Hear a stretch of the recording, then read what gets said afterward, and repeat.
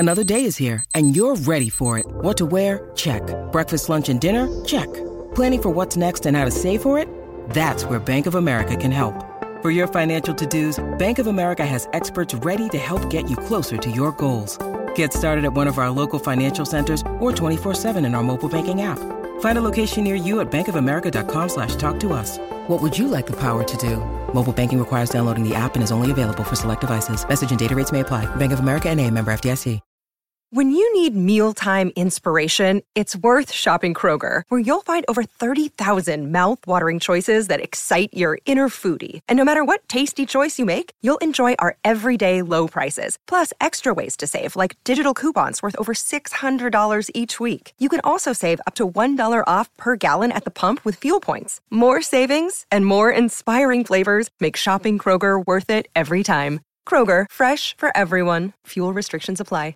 Mary redeemed a $50,000 cash prize playing Chumba Casino this year. I was only playing for fun, so winning this was a dream come true. Chumba Casino is America's #1 social casino experience. It's serious fun. With over 80 casino-style games to choose from, you too could win life-changing amounts of cash. Be like Mary. Log on to ChumbaCasino.com and give them a whirl. That's ChumbaCasino.com. No purchase necessary. Void or prohibited by law. 18+. Terms and conditions apply. See website for details. The voice in the preceding commercial was not the actual voice of a winner. Thank you for listening to this Belly Up Sports Podcast Network product. Some said we go belly up, so we made it our name, and we're still here. From roommates to co-hosts, this is the Backcheck with Brendan Azoff and Stefan Rosner, your go-to destination for New York hockey and NHL news. And now it's time to drop the puck. Here are your hosts, Brendan Azoff and Stefan Rosner.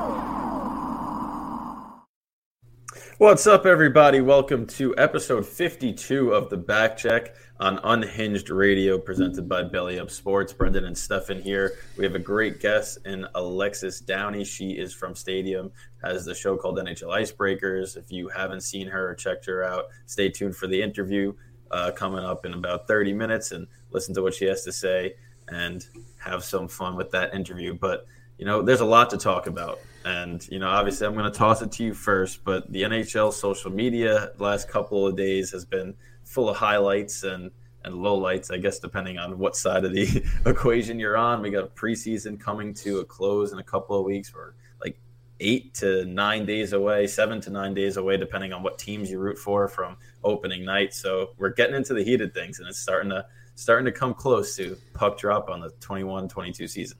Yeah, hockey's back, and it's amazing. And tonight we got Yankees wild card, and I'll be watching with you, Brendan. But also, Islanders are playing the Flyers, and that will be on my computer screen. So between pitches, because you know how long baseball games take, I'll be tuning into that. But yeah, we're right around the corner, and I can't be more excited for the season to get going. It's coming, and I know that. For me, preseason it's not really as enjoyable, obviously, as regular season hockey, playoff hockey, but whenever I see the roster sizes for the teams start to get from 40 to 26, right, that's when I know, all right, we're getting towards that opening night, because that's when we have the teams that are actually going to be playing. The last two preseason games are usually pretty close to NHL rosters, so they're much more enjoyable to watch. And, I mean, for the Islanders, right, I think that Chara and Lee are playing for the first time, so we got a couple of things to look forward to there. The Rangers are going to be putting out the line combos that we expect for opening night with Jones and Lundqvist still in the battle, which we'll talk about in a little bit. So first things first, how's everything going, right? How's it been for you? And you talked to the Yankees tonight. We'll be watching that together. And yeah. I'm pretty amped up for that playoff baseball. I mean, they better win. Garrett Cole, you pay him all this money, and this is why he gets paid that money. And if he loses tonight,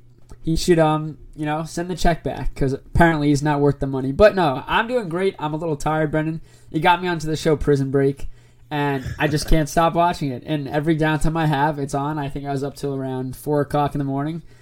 The worst thing, though, is when you fall asleep watching a show, and it's on Hulu, so there's ads. So I fell asleep watching the show. I'm trying to find out where I left off, while I'm ruining the show for myself because I'm ahead of where I should be.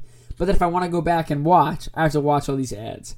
It's very annoying, but we found where we're up to. I think I have a couple minutes left in episode 16 of season 1, so by the end of the week, I'll probably be done with the whole show. You'll probably be way ahead of me. I have not watched it in a little bit, so it is a good show, though. If nobody has watched Prison Break that's listening, you might as well check it out. It's been out for a long time. So the only thing I'll say about it, it's what, like an early 2000s show, so it's got those corny early 2000 cuts and all that kind of stuff. But the last season was made in 2017.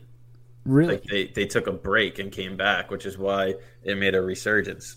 So the last season is going to look a little bit different than the first few. But getting back onto topic, sorry about that. We have to talk about Robin Lehner. Oh, we did. Well, he hasn't talked enough. Rampage. Yeah. Well, Robin Lehner, right? First and foremost, I want to say that he's an inspiration to a ton of people for what he's been through, battled through, how he kind of revived himself on Long Island, and he gives credit to the Islanders fans and for what they did there and how they made him love hockey again, which is awesome to hear. And obviously now he's in Vegas, and he's always been outspoken, probably the most outspoken NHL player when it comes to league and player relations and getting the game in the right steps. And I completely respect that. But there are certain times where he does talk an awful lot on Twitter, calls out a lot of people. And whenever you call somebody out, right, we do live in a society where you're innocent until proven guilty in some aspects, right? That's how it's supposed to be, not always. But when you look at sports, right, if people see somebody like Robin Lehner calling somebody out, they're going to hold a lot more merit to that claim than they would if it was somebody else. And for instance, when he called out Alain Vigneault for pill pushing and things like that, he wound up backtracking those statements. And whenever you backtrack it, you lose your credibility in a sense. So it's an interesting time to see if the NHL will in fact reach out to him. But what's your take on all the stuff that he's been coming out with on social media? Well, first off, I think, again, appreciate what his outspokenness and everything like that, because it's going to impact change in the sport. It might take a while, but he's already bringing light to situations like, for example, Buffalo. What's going on with Eichel? Lehner played there. Lehner had an injury there, an ankle injury they botched, or something went wrong with the doctors, the medical stuff, whatever. We don't know exactly what's going on, and I read all the comments on Twitter when he posts. Just I want to see what people are saying, and obviously a lot of it's hate towards him based on his mental illness, and which is really messed up. But that's the society we live in today. People just say whatever they want; they don't care. Lehner was threatening to fight some fans in the parking lot. He said he knows where he'll be after practice. You could come and find him, which I thought was funny because no one's going to fight a panda, man. Like you don't fight pandas; they like karate chop you. But anyway, I think it comes to a point, though, where sometimes it's okay to not say something. Like you said, once he's spewing information, the internet never forgets. You're calling out Alain Vigneault. Now, even if Alain Vigneault didn't push pills, which it doesn't sound like he did because Lehner recanted that statement, you're ruining other people's credibility. Because obviously you look at Alain Vigneault. He's known for being a coach and chewing bubblegum. That's what he's known for at the NHL level. It's a bad look when you're accusing a coach of pushing pills to his team, which never happened. And now people want to believe Lehner when he says every other thing, but now you already have a spot where you're saying something wrong because you just want to talk and you want to shed light on situations. You got to take a step back for a second, take a deep breath, and realize, okay, speak the truth. Lehner's spoken the truth about so many things. Don't do something where people could just throw it back in your face, because his whole career, people have said that he's never going to be a top goalie. He's never going to do this. He's built that credibility of being a great goalie and someone who's outspoken. Step on the brakes. He's doing so many good things for hockey. I just think that maybe he's a little over his head with the amount of attention he's getting, and he's trying to change things too quickly. Yeah, that's a good way of looking at it. I mean, when I was reading all the tweets, and it was just a boom, boom, boom, like one after the other, I kind of was. It made me in my head go back to when I was like 4 years old, and my mom would say, "Think before you speak," or right, like things like that. Because what he's saying when he started, right, about the foot injury with Eichel, that situation he was in Buffalo for. He can pretty much give you a direct analysis of what it's like as a player dealing with that medical staff and that regime and how they botched this ankle injury. And guess what? I wholeheartedly believe that everything he is saying about that is completely accurate. And that's on Buffalo because Buffalo is showing that. Yeah, correct. Because they have an ineptitude when it comes to handling anything that has to do with hockey. But when you look at the pill thing, like life, I'm sure that in hockey, we saw it in baseball, we saw it in football, every sport, there's going to be things that happen that are just not ideal. illegal. And if you could bring light to it, then guess what? You're better, and you're going to make the league better in the long run for it. But if you're bringing light to a situation while also trying to bring down other people, and that information is inaccurate, then this information that you're bringing that is accurate is going to be questioned regardless of whether it's proven or not. People are going to say that you have some type of bias, or you're just looking to get your name out there. And that's why, for his own benefit, it would have helped him if he just took a breath, thought about what he was going to put out there, made sure it was all verified before saying anything. And, in the situation like this, the first part with the Sabres injury stuff, probably pretty accurate. The second part with all the pills, there's probably some truth there, and there's probably some misinformation as well. Listen, we know how we're not behind the scenes. We don't know how sports work every time. We're not stupid. NHL fans aren't stupid. Of course, there are things happening behind the scenes, like someone might be hurt, but he doesn't make it on the injured list, or pills. For all we know, pills are being passed around for pain or whatever it is. Because again, not everything's by the book. We already know how life works. Everything happens behind the scenes. You don't know about it. They hide things. Every team does it. You talk about baseball with the cheating scandals. I mean, it's been going on for years. I guarantee it's been going on in every sport. Again, Lehner has had a chance to sit down with the NHLPA, which he did the other day. Gary Bettman said that there's a number to call if he wants to talk to us, 800 number. And Bettman was in a podcast interview, and I was laughing so hard because, first off, if you ever need help, the last thing you're doing is calling an 800 number, because you're going to get hit with I don't know how the NHL's 800 number works, but is it an automated voice message of Gary Bettman talking, telling you the list of options to call? Is that how it goes? Because if I'm Lehner, I'm hanging up the phone right away. I don't deal with that. The NHL should sit down with Lehner, one, to save their own ass, because if what he's saying is partially true, the NHL, I know it's Buffalo and that's their franchise, but the NHL, Buffalo's under the NHL rules and regulations. It makes the NHL look bad as well.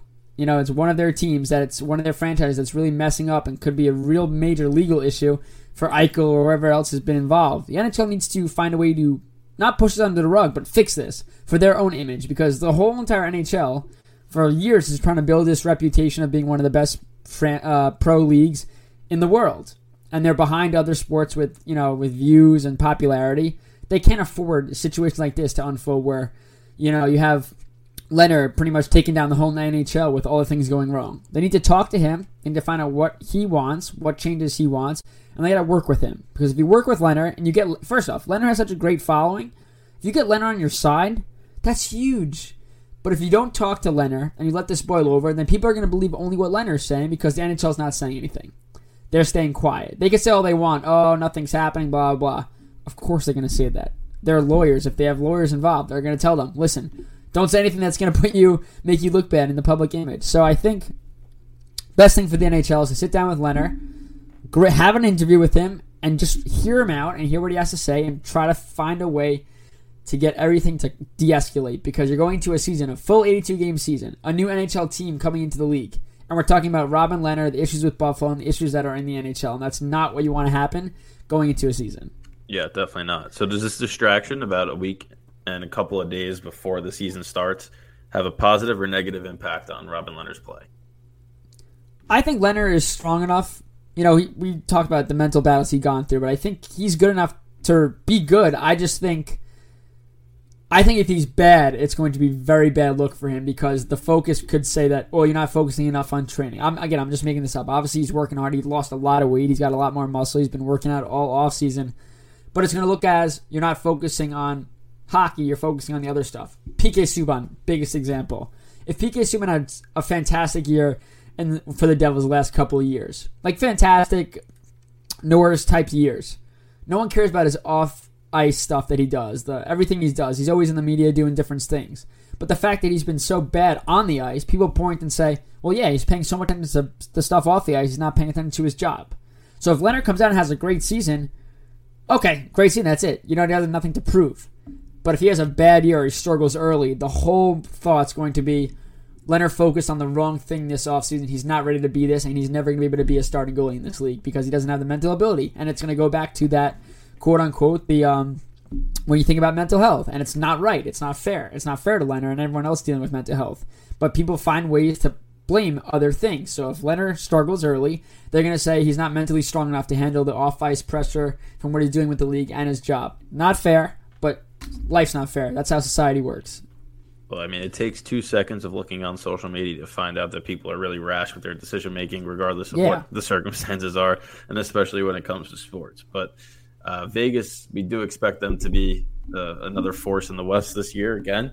And Lehner, if they are going to be a force, they're going to be a big part of that. So hopefully this does not impact their start, and he's able to play up to the level we know he can play. And then moving on to another team in the West now, new team in the West, the Seattle Kraken. Their expansion draft was skeptical, I guess. I mean, I think that they're going to be okay. I think they built the back end, signed enough offseason people, some free agents, and were able to solidify the hardest position, which is goaltender. So I don't expect them to be as bad as some people are kind of penciling them into the standings as right now. But Yanni Gourde, who they took from the Stanley Cup champion Tampa Bay Lightning, obviously was a key part in the Lightning's run this year. I'm sure Islanders fans are very familiar with his role that he played. Yeah, we don't have to talk about that. You always bring up, Alec Martinez whenever we are talking about the Rangers. So Yanni Gourde. Anyway, he is in a full contact jersey and skating, which was not a certainty when they picked him because of the offseason surgery that he was getting. But if he is able to play opening night, that is a big lift for that roster. Yeah, I mean, that's huge. I mean, you're talking about the steal of the expansion draft. When they made that pick, you knew Tampa couldn't keep him. And now it's looking like, all right, if he's ready to play. Now, we don't know if he'll be ready to play. He's in a full jersey. He's practicing. That's obviously a great sign. But you never know how long, you could be like that. He might still have nagging injuries, whatever it is. But you talk about Seattle and how they're not, they don't look like Vegas on paper. Well, guess what? Looking back, when Vegas drafted their team, everybody was confused on what the heck was going on. And then when they got ready for their first game, you look at that lineup and you go, okay, they are starless. Besides Fleury and net, and people could say Fleury's overrated or underrated, whatever. But you have Fleury and net, and that's pretty much all you got, star-wise. You look at this Seattle team, a lot of question marks. Until they hit the ice and play, you're not going to have any idea how they're gonna play, and it's a long haul of a season. They could start off terrible, find their groove, and go on a run like we saw with Vegas, or they can miss the playoffs. It's not an easy division they're in, and I think it will be a feeling out process for Seattle. I think that you have guys that haven't played together. This is their first time being on one team. I just think it's gonna be really cool to see because any new team coming into the league is fun to watch. Their jerseys, first off, they knocked these out of the park. When Vegas unleashed their jerseys and their name, I hated the name, wasn't a fan of the jerseys. They grew on me. But this Seattle team, right off the bat, I'm like, perfect jerseys. It's such a cool idea. And they got some talent. I'm watching Jordan Eberle score some sick goals in Seattle. He didn't score as a member of the Islanders. So hopefully for Seattle, Eberle's that consistent threat on offense because he is a strong top-line winger if he's consistent. And again, you're going to talk about it with every team, but Seattle, it's about consistency. Your top guys you have good, strong players in this lineup, are going to have to perform. And you're also going to see, like we saw with Vegas, a guy like Carlson who Seattle has one of those guys on their roster that's probably not expected to do much, and he'll explode because he's getting that ice time that he didn't get with his former team. The question is, who is that going to be? And that's what's going to be fun to watch this season. Those guys that they drafted that no one thought anything of, that burst on the scene and become top players. Yeah, that conversation, and I'm glad you kind of brought and segued to that point, is eerily similar from when Vegas was heading into their first season and what Seattle's about to do here, right? You have a roster that people thought with Vegas was a makeshift roster. They could be okay. Yeah. They could be on the bottom of the league, but they probably won't make any noise come to the playoff push. And that's exactly what people are saying about Seattle right now. And everyone thinks that the front office execs learn. But, Ron Francis probably had a plan. And, Morgan Geekie comes to mind when it comes to one of those William Karlsson-type players that is young. He's fast. He has talent. Could he break out in a more prominent role? They have people. When Yanni Gourde comes back, they're going to have a couple of solid offensive lines. They have some grit and depth forwards like Brandon Tanev. They went for size on the back end. They have goaltending. There's nothing on that roster that makes me think that they're a shoo-in to miss the playoffs. And when you look at what Vegas had, 4 years ago at this point, they have the makings of that type of team. Now, I'm not saying that they're going to make the Stanley Cup in their first year, but I do think they're going to be significantly better than people think right off the bat. And people jumping to that conclusion that they're, guaranteed to miss the playoffs, I guess, have completely forgotten about what happened with the Golden Knights when they had their first season. I mean, you look up and down this lineup, you got leadership. Mark Giordano, obviously. You have two brothers, which is kind of cool. Hayden Fleury and Cale. Is it Cale Fleury? Yeah, Cale Fleury. Yep. What about Giordano scoring in the first game back in Calgary in preseason. You knew that was going to happen. But you have Colin Blackwell, hard worker. One guy that I think might have a breakout year is Jared McCann. I think that I liked when he played last year. I like his grit. I like his energy. I think that he'll get those minutes to perform. I mean, looking at his stats last year, in 43 games, he had 14 goals, 18 assists. That was split, I believe, with the Penguins. He was on the Penguins for the last couple of years. Yep. One of those guys, grinder, and I think that he could have a breakup. But again, the reason Vegas made it wasn't just because of one player. They made it all the way to the Cup final because it was a legitimate team effort where egos didn't get in the way and they all just came together. Now, I think Seattle, the one issue they're going to have is, again, just finding that consistency. What's their game plan? What's their strategy? What's their system that's in place? Because you have guys coming from different types of teams. You have Eberle coming from a really defensive-minded system. You have other guys coming from where offense is the key. So you got to find a way to get all those players to buy into your system. And, of course, winning early is going to have players buy in. But for a new franchise that has the support they've gotten since breaking in, records with season ticket sales, all that kind of stuff, a brand new arena, I don't see a problem with this team getting on to a strong start. You want them in the playoffs. It's a great look for the league if they make the playoffs. But it should be a battle to make it because, again, these divisions are so tight. Yeah, I'm just excited for the division balance finally. Right? I think that when they went to these new realignments, that was the one thing was the West was two divisions of 7 teams, and then Vegas obviously joins the league, and then you have one division that's off by one team, and now you're going to have 32 teams in the NHL, 4 divisions, all the same. Everyone's games are going to look the same where they're playing their division X amount of times and the other team, so there's no difference there. And I think the competitive balance is going to be so exciting to watch because in reality we're roughly 2 years removed from when the East guys were playing the West guys on a regular basis, right? Yeah. And it was always interesting to see how they meshed. And I think that when you were looking at it from a competitive standpoint, when we had 82 games and you were playing against the other conference, it was easier to kind of predict at the end of the season what teams were going to be the Cup favorites, what teams you thought were actually legitimate contenders, whereas the last couple of years we've been guessing. And I think a prime example of that was Montreal, right, coming out of the Canada division, ruled out. People thought they would lose in round 1, and they should have if Toronto knew how to close a playoff series. But no one expected the Canadian division to have that push. And reality is if you mesh well against your opponent from another division, you have that chance. And we're going to get to see that again. So I'm excited for that aspect, and just the competitive balance should be huge. I mean, we talk about the Metro, the Atlantic. Well, guess what? The Western Conference divisions might have a little more top-heavy teams, but the bottom teams outside of maybe the Coyotes can still poke the bear every once in a while. Yeah, so when we get back, I'm going to put Brendan on the spot. We're going to go over our too early projections for the division. So when we get back, we'll go over that, and then a little bit later, we'll have Alexis Downie on. Mary redeemed a $50,000 cash prize playing Chumba Casino this year. I was only playing for fun, so winning this was a dream come true. Chumba Casino is America's #1 social casino experience. It's serious fun. With over 80 casino-style games to choose from, you too could win life-changing amounts of cash. Be like Mary. Log on to ChumbaCasino.com and give them a whirl. That's ChumbaCasino.com. No purchase necessary. Void or prohibited by law. 18+. Terms and conditions apply. See website for details. The voice in the preceding commercial was not the actual voice of a winner. All right, Brendan. Put me and you on the spot, I guess. So obviously the divisions are back to normal. We just spoke about that. So let's start with the Atlantic. Before you give your pick, I mean, the Bruins are always one of those teams that's going to be a top team. The question mark for them is goaltending. You think Linus Ullmark would be the starter. Looks terrible in preseason. Swayman, by the way, Alaska native Swayman, looks fantastic. So the question is, maybe he gets the start and they could run with him. Obviously, you paid Linus Ullmark, though. He's going to get his minutes. But again, it's down to defensive depth for them and goaltending. But looking at Division 2, the Panthers, I feel like they're just a fun team to watch. The Lightning are always involved. The Maple Leafs are back. Canadians, maybe they don't make the playoffs. So, Brendan, who do you have finishing at the top of the Atlantic today?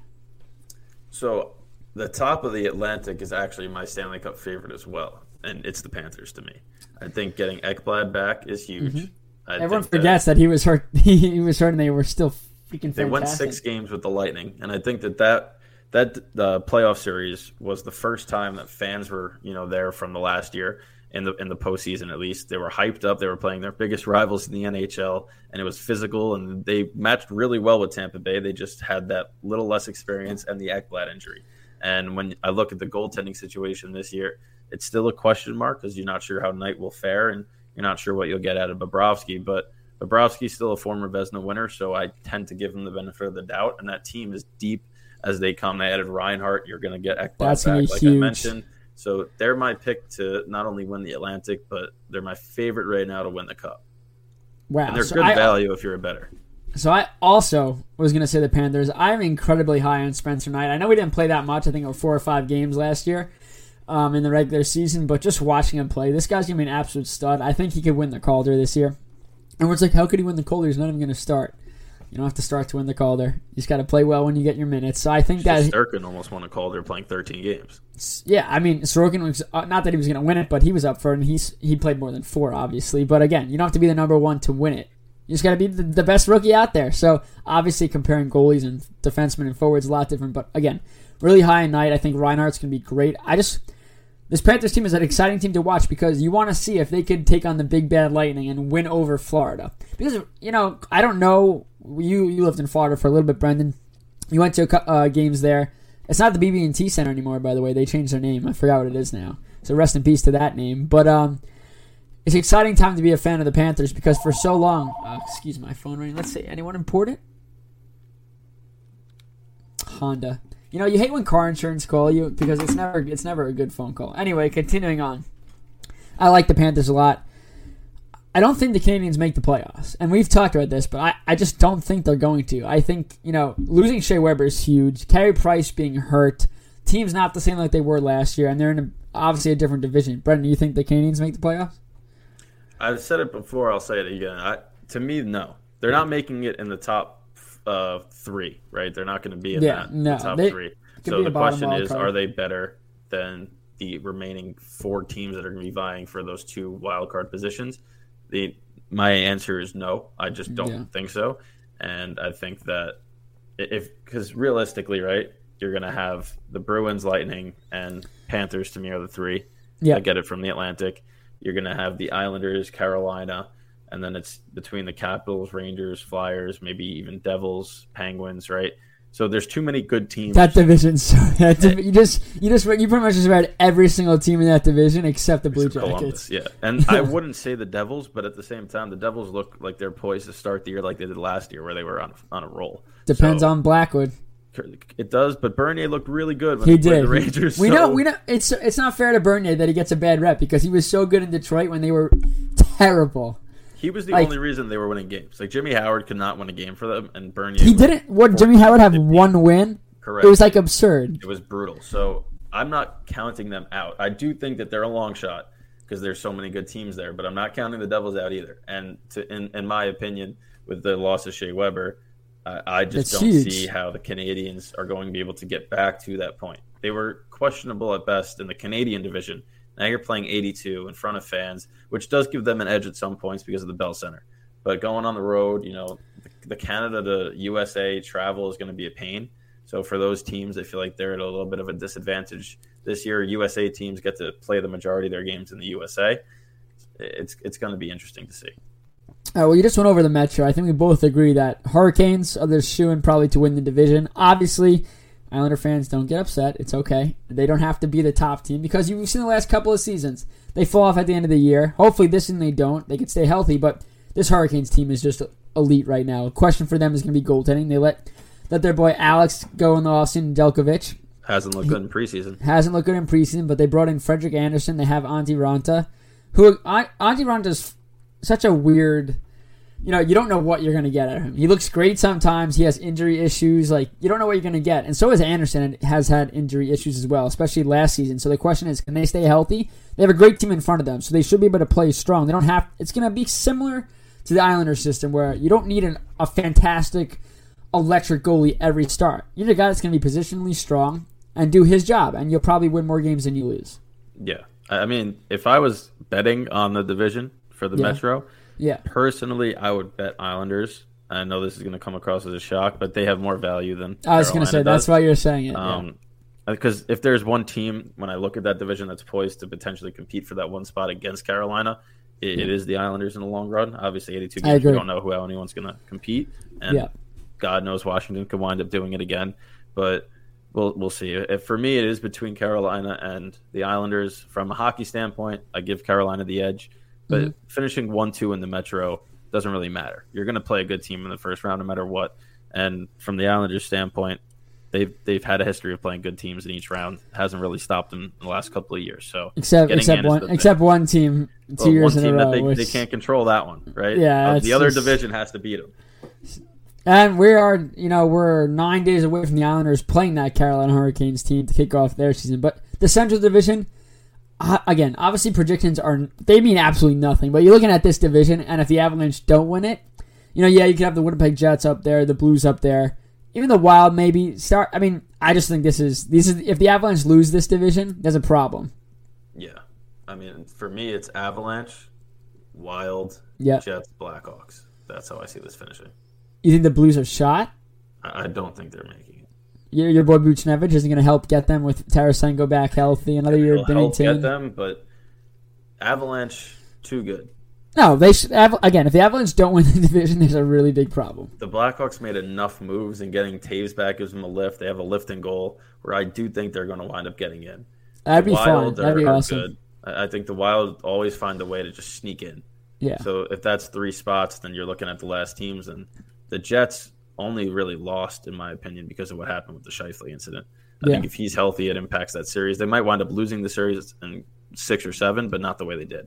So the Jets are a very good team, too, and they have Connor Hellebuck. So it's an uphill battle for the Blues. You forgot the Stars are there, too, who are going to be getting healthy people. Yeah, Sagan's back, but at the same time, we talk. Good teams in the NHL, man.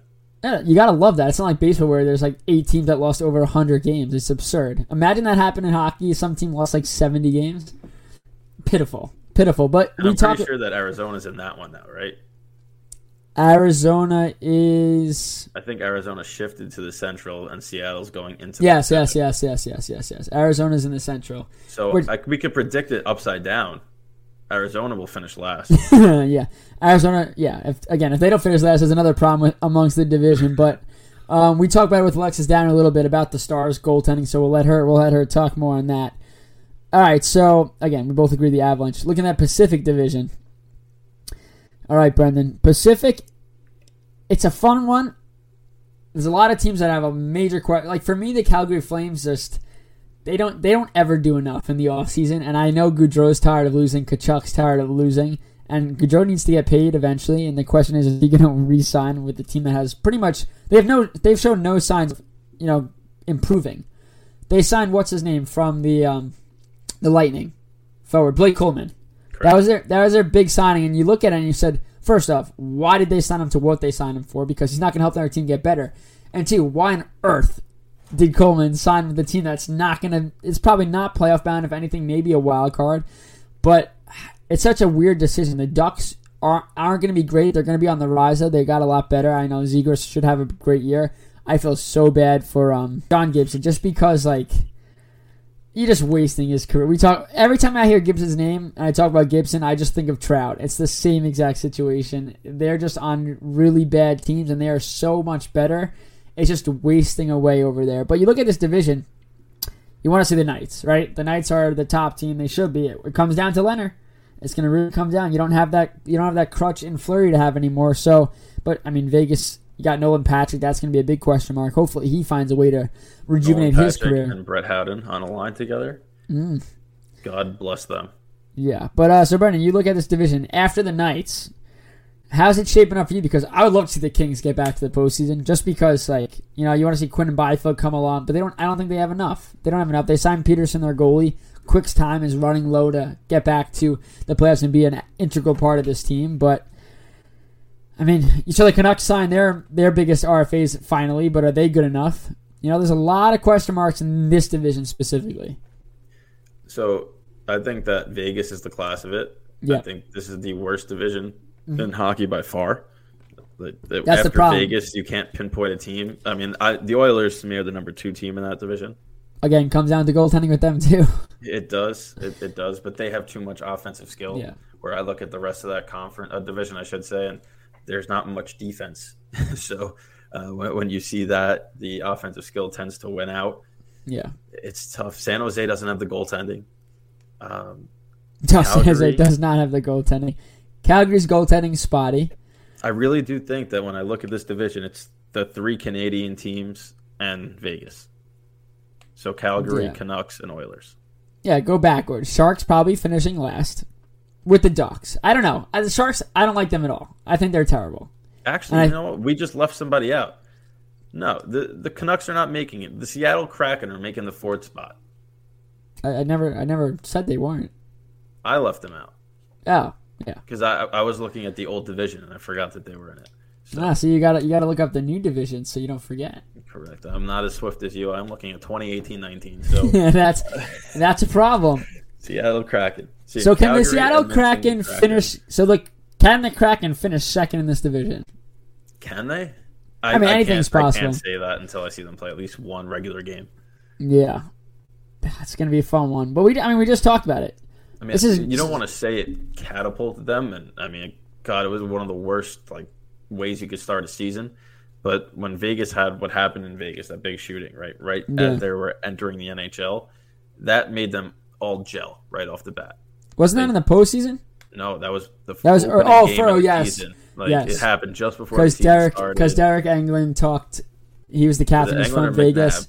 No, Englund. Was it Derek Englund? Yep. I just remember that ceremony was awesome. They came out and scored 2 seconds into the game, and they just shelled the Coyotes. But as traumatic as that experience was, and as horrible as it was, it allowed them to have something to kind of rally around right off the get-go. For Seattle, we really hope that doesn't happen for obvious reasons, because you never want to see a tragedy like that happen. But the community kind of went right to Vegas and helped them out. Seattle's going to be loud based on the preseason I've seen, but I don't know if they're going to have that same start where they have that electric energy. We'll see. Their arena is the most energy efficient, so maybe they will have energy. Very good, Brendan. Well, with that, this has been another terrific episode. Stay tuned for the amazing Alexis Downie. Great interview we have coming up. You don't want to miss it, and we'll catch you next week after this edition of the Backcheck. Mary redeemed a $50,000 cash prize playing Chumba Casino this year. I was only playing for fun, so winning this was a dream come true. Chumba Casino is America's #1 social casino experience. It's serious fun. With over 80 casino-style games to choose from, you too could win life-changing amounts of cash. Be like Mary. Log on to ChumbaCasino.com and give them a whirl. That's ChumbaCasino.com. No purchase necessary. Void where prohibited by law. 18+. Terms and conditions apply. See website for details. The voice in the preceding commercial was not the actual voice of a winner. Hi, I'm Maria. And I'm Mike. And we're Team Ready. Black Hills Energy knows your home is where your heart is, so they want you to be ready. It's all about keeping you safe, prepared, and making your home as energy efficient as possible. Everything from how to weatherize your home to how to stay safe during extreme weather. Be ready for anything. Go to blackhillsenergy.com/Team Ready.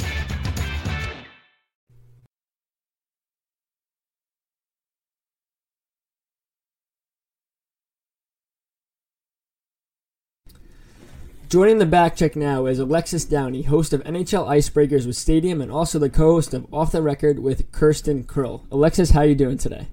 I'm doing well. How are you guys doing? We're doing good. Hockey season, I know the Islanders, 10 days away. The Rangers, 9 days away now? And then Chicago's obviously going to be playing as well. So, first off, though, when you were younger and discovered hockey, what about this sport drew you to it? So I was actually born in Pittsburgh, and my parents were living there in the 90s, so they kind of really got me into the culture of the sport. And then when I was in high school, we had a junior hockey team in my hometown. So I started going to those games and just realized how much I loved it. And when I was picking a college, I knew that I wanted to work in the sport. So ended up at Michigan State, started working for the team, and I just knew it was the perfect fit for me. I just love the passion around the sport. I think that the fan base and the players and coaches and everyone around it, it's just a different type of energy. And that's something that just automatically drew me in. Did you play hockey when you were younger or just reporting and all that kind of stuff? No, I actually never did. No one in my family did either. So learning the game has been kind of still an ongoing process as I cover it and, talk to people that have played the game as well. Yeah, sometimes that outside lens is always good, though. I mean, as somebody that played the game, right, as a young age, you think you know everything. So sometimes getting that ability to take in everything for the first time is probably a good thing for you, especially when you're covering it. Yeah, it keeps my perspective a little bit wider, maybe, than not as, specific to one team or one player or anything like that. Yeah, because if you ever listen to us talk, we're pretty stubborn when it comes to that. So, I do have my favorite players, but yeah.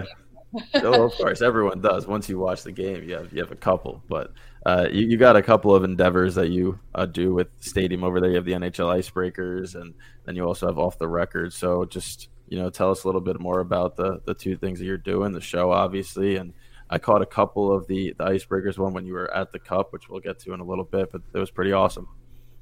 Yeah, so I host a show, Icebreakers, on Stadium, and absolutely love it. I cover the entire spectrum of the NHL, and the idea kind of started because Stadium didn't have any NHL coverage. So I came in and knew that I have that hockey background and wanted to fill that gap for us. So they let me create this digital show, and I'm in the episode 56 this week, which has been pretty exciting. Last year was pretty difficult with the pandemic, trying to figure out what kind of content I could put together. But it's been a lot of fun to cover the league, and being here in Chicago, I've gotten to go to some of the Blackhawks games mostly to cover them, and like you mentioned, the Stanley Cup, and it's grown a lot. And I originally wanted to do more than just highlights and all of that, and kind of talk about what players and teams are doing off the ice, because I think that's an area of the NHL that it needs to be showcased, and it isn't showcased enough. So I still try to incorporate that as much as I can. Obviously, it's changed a bit over the last year because there hasn't been as much of that, but it's been a really fun show to put together each week.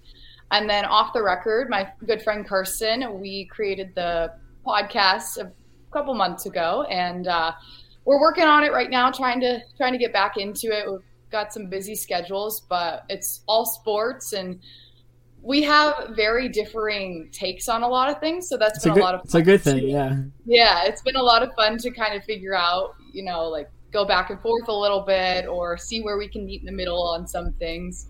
It actually kind of started because we had a fantasy football league together last year, and we were like, you know what, maybe we should do a podcast of some sort. So that's a lot of fun on the side as well. How did your fantasy football team do? I did okay last year. I think I got like 5th place in our league, and we were a big league.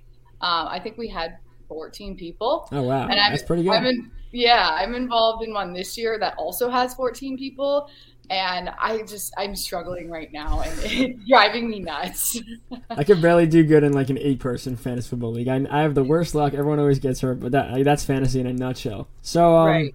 So obviously you got to cover the Stanley Cup. What was that experience like?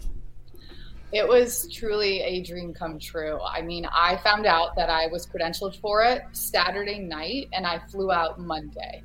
So it was, I had a feeling that I had a chance at being credentialed. So I had like I was actually back at home with my parents, and they were just like, go, this is your chance, go. So I was down there by myself, and I shot everything by myself on all the equipment I had. But truly one of the highlights of my career. I mean, just getting to be there and seeing the fans, and kind of knowing that Tampa was going to win, but seeing that the Canadians were able to hang on for a bit. It was unbelievable. I met so many great people in the media, and like I mentioned, the fans, and got to see the city of Tampa as well. So that was pretty cool. But unfortunately, I wasn't able to go on the ice after, they won. That would have been an added experience in itself, but maybe this year. So. Yeah, and like you mentioned, it was one of the more lopsided, on paper at least, Stanley Cup finals that we've seen in recent memory. So you kind of had that idea that Tampa was going to win. Now, were you on all those Zoom calls as well? Like, you got to participate in everything?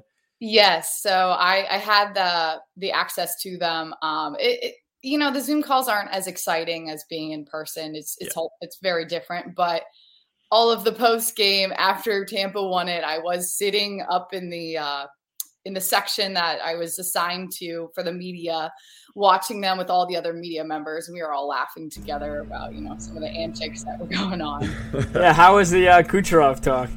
He is a character. I didn't stay for the parade. I wish I did a little bit just to see that in person, but he's I appreciate it because, hockey players don't show their character all that often. Getting to see that was really fun. Yeah, we got to have more of that. I mean, his press conference where he was kind of just taking a dump on Montreal Canadiens fans. I was like, everyone's, oh, this is so uncharacteristic. It's not polite, no sportsmanship. Nah, it's funny. He was having fun after winning a cup. So I'm sure that was some experience to cover as well. But, you went from the finals, and then you also got to cover the Cami Granato showcase, which for people that are not as familiar with women's hockey, Cami Granato is awesome. She's so involved in the sport to this day. She was a great player in her own right. And what was that experience like, getting to get up close to that? So I knew that she was coming to Chicago when she tweeted out her showcase, and she is someone that I've always wanted to connect with, and I admire greatly. And I reached out to the program coordinator, and I was like, I would love to come and do a story about the showcase in Chicago. So I was only able to go on Friday, and I know that Kendall Coyne and Jesse Compher were there on Saturday to meet with the young players. But it was so much fun to see just the energy that these young girls had about playing. They were from a variety of states, their teams that were playing against each other, and the ages were, teenage years. So I had the chance to talk with some of the girls, and they were just saying it's so one of the teams was from Naperville, which is right outside Chicago. So they were saying how great it was that they didn't have to travel very far to play in a tournament for once. And I know that for girls hockey, the availability is small. So that travel is something that they have to do a lot. And just having that access was really awesome. Cami was not there when I was there, but I did get to chat with her on Zoom about the showcase. And she's just very proud of it and sees it as a way of being able to give back to these girls, because her experience playing as a young hockey player, she played with a lot of boys teams, and she said she loved it, but having the access and the opportunity to play, against girls and grow the game that way is something that she's really proud of and excited to keep bringing to girls hockey. You mentioned she played with boys teams. What about her family? A couple of good hockey players there too.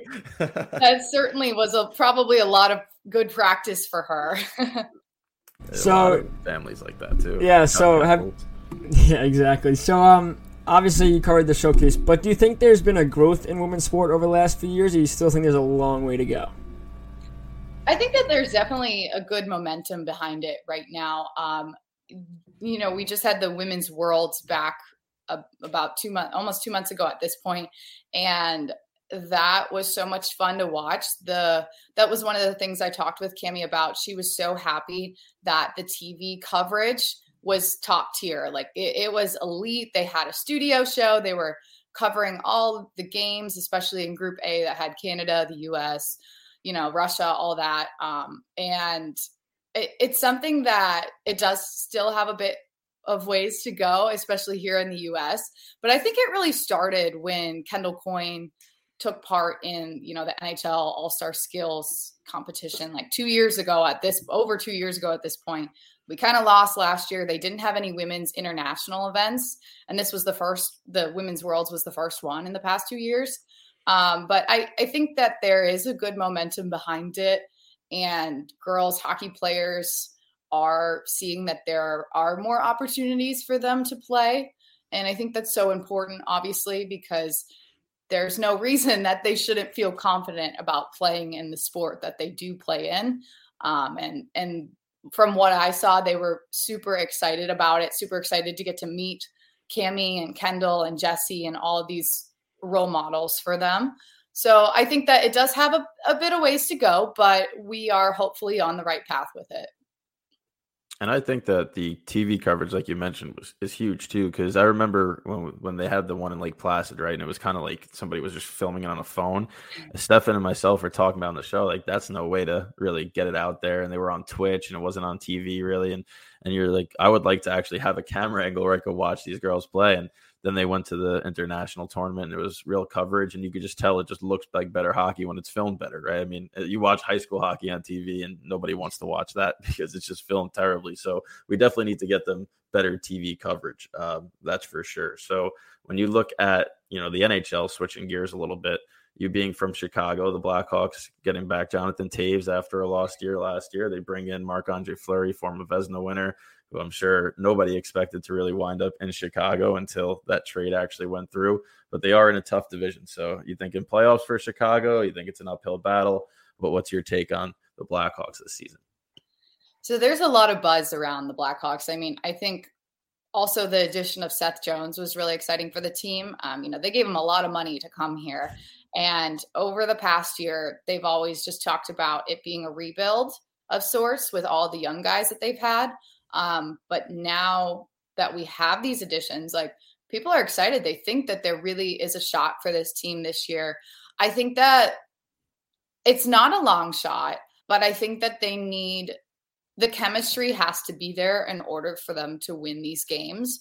And with these new guys and this new mix, the loss of Duncan Keith, I know is a big thing for them as well. I think that I see them maybe more in a wild card spot for them. Colorado at the top of that division. I think Minnesota's also going to be really good this year. The Blackhawks have a shot. I can't count them out, especially with Fleury and net. He's one of my favorite guys in the NHL, so I never count against him. But I think it's more of in a wild card position rather than a solid, yes, they're going to be in it. Yeah, I was going to say, looking at that division, it's going to be tough. So there are going to be good teams that don't make it. But, even last year, the Blackhawks weren't projected to do much. Again, Taves wasn't there. Goaltending was a bit of a concern, but they played pretty well. I know they lost also Suter. He goes to Detroit. I feel like that was a big piece. But, Chicago's a great organization. They find ways to fill those roles. That's why they, won 2 cups in the span of, 3 years or 4 years? Because they just found a way. But, any offseason moves surprise you around the NHL that you were like, okay, this doesn't make that much sense? I thought this was a particularly busy offseason. There was a lot of needs for some teams that maybe they haven't filled yet. I know goaltending across the board is something that a lot of teams are still maybe struggling with, but a team that I'm a little bit confused about, Dallas Stars, they have so many goaltenders. They signed Holtby, they have Anton Hudobin, they have Jake Ottinger, they have Ben Bishop. Granted, Ben Bishop might start the season on the IR. I was just kind of puzzled why they signed Holtby when they have so many already. And in terms of salary cap too, that's a hold as well. So for Dallas, that was something that particularly surprised me. And I'm sure they're going to have to sort out at some point, especially with some of the other additions that they made and some of the guys that they had injured coming back this year. So that would be the one that comes to mind. Yeah, so Brendan knows I can't stand Holtby. I don't know how teams sign him, to be quite honest. But it doesn't. I agree with you completely. It doesn't make. They did have a crowded. First off, Ottinger played pretty well. I feel like he's a solid goalie. Why? Rather let him play. Holtby, at this point, I feel like his career's on the downswing. I know it's not going to be like Corey Schneider's career, where he's never going to play in the NHL again. But it gets to a point where, what is Holtby going to help the team? I can't see that happening. Yeah, especially for the Capitals. I know that they lost him, obviously, the Canucks, and then Canucks giving him to Dallas now. It's just surprising that Holtby probably could have gone back to the Capitals. They don't have Henrik Lundqvist. Ilya Samsonov, I think, is injured right now. He's right there. So they're also in need of one, So it's it's a bizarre thing. So and I guess we'll see what happens. Well, us on the podcast are pro the Capitals doing wrong things, so we enjoy the fact that they are a little weak in that right now. And you mentioned Dallas. Dallas, their main problem last season was that nobody scored, and they went out and bolstered a position, which was pretty solid for them. So I don't necessarily know what's going on there. It seems like that team went from, being on the cusp of winning a cup against Tampa to falling off pretty quick, and we do see that a lot in the NHL, and it's part of the parity of the league. Definitely, and I think possibly getting back Tyler Seguin this year, that could be a position where they're able to, get some pucks in the net for them. The last thing I want to ask you is about Robin Lehner's obviously been in the news lately because he doesn't hold back. He wants to say things. Do you, as someone who covers a sport, do you like to see that? I know obviously terrible circumstances. He's calling out the Sabres for medical reasons, other teams for prescriptions, but do you like that Lehner is not holding back and is talking out against the issues in the NHL? I think it's kind of almost sad that we're at a point where the players maybe don't feel comfortable enough to speak out behind the scenes, that they have to go to social media to speak out against the NHL. What he's talking about is very important, and I know that they said the NHL is going to investigate it. So I appreciate that they're doing that because it's very serious, unfortunately. I think that, the players have the platforms to do it. A lot of them choose not to, but when a player does, it captures the attention of everyone. And what Robin Lehner has never held back. That's just a part of who he is. So I think that what he's doing is a good thing for the league because it does bring a new attention and light to these issues that they're having. And it's important for a league that doesn't have many vocal players or stars or anything like that. It's all the same. We always get all the same things. So seeing this from Robin Lehner I think it's a good thing. And I hope that the NHL does take it seriously and investigate it and maybe change, like he's been saying, kind of change the culture around some things. Do you think he's added a lot more pressure to himself to have a great season? Because obviously he's taking over for Fleury. He's going to be the number one. But now he's got, mixed bag of support. Obviously a lot of people are supporting him, but there's others that are against him and, his outlandish actions and the way he talks about things. So do you think there's a lot more pressure on him now to have a strong season? Well, hockey is so old school that when players do these things that people don't like it. People that have followed the game for a long time, they don't like it. I think that he for sure has a lot of pressure on him and he knows that. I was surprised that, Vegas let go of Fleury. I know that they had to kind of figure out a situation because they are two top goalies, but Robin Lehner certainly has a lot of pressure on him this season to perform, especially because Vegas is one of the favorite teams to potentially win it this year. I really thought that they were going to go to that Stanley Cup final last year. So it'll be interesting to see how he kind of handles that pressure. Because I know he's been very vocal about mental health and how he struggles sometimes. So I hope that, he can keep that balance and play a good season for them. Awesome. Well, Alexis, thank you so much for joining us this morning. We really do appreciate it. Thank you, guys. The Backcheck is your one-stop shop for NHL news and all things Rangers and Islanders. Thanks for sticking with us for this edition of The Backcheck. Follow the show on social media at BackcheckPod. Mary redeemed a $50,000 cash prize playing Chumba Casino this year. I was only playing for fun, so winning this was a dream come true. Chumba Casino is America's #1 social casino experience. It's serious fun. With over 80 casino-style games to choose from, you too could win life-changing amounts of cash. Be like Mary. Log on to ChumbaCasino.com and give them a whirl. That's ChumbaCasino.com. No purchase necessary. Void or prohibited by law. 18+. Terms and conditions apply. See website for details. The voice in the preceding commercial was not the actual voice of a winner.